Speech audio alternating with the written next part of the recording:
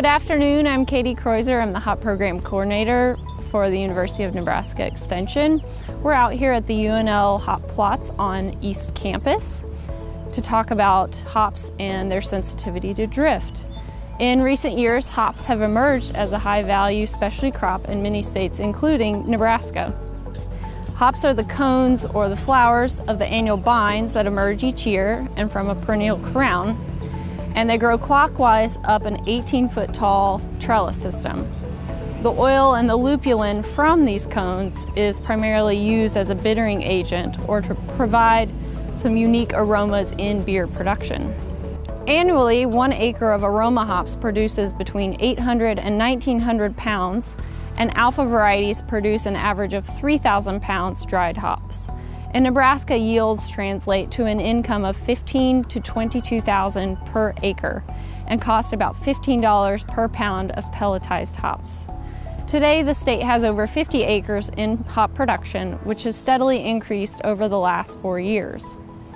In beer production, depending on the style of beer, as little as 1 pound or as much as 8 or more pounds of hops are used in making a single barrel of beer.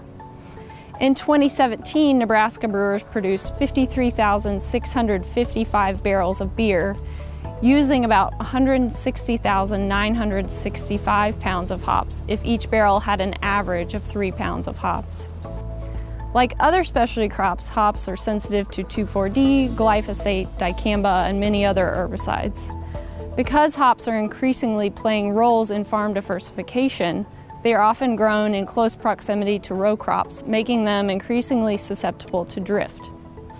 Additionally, their height of 18 feet at season maturity places them at an even greater risk for drift damage.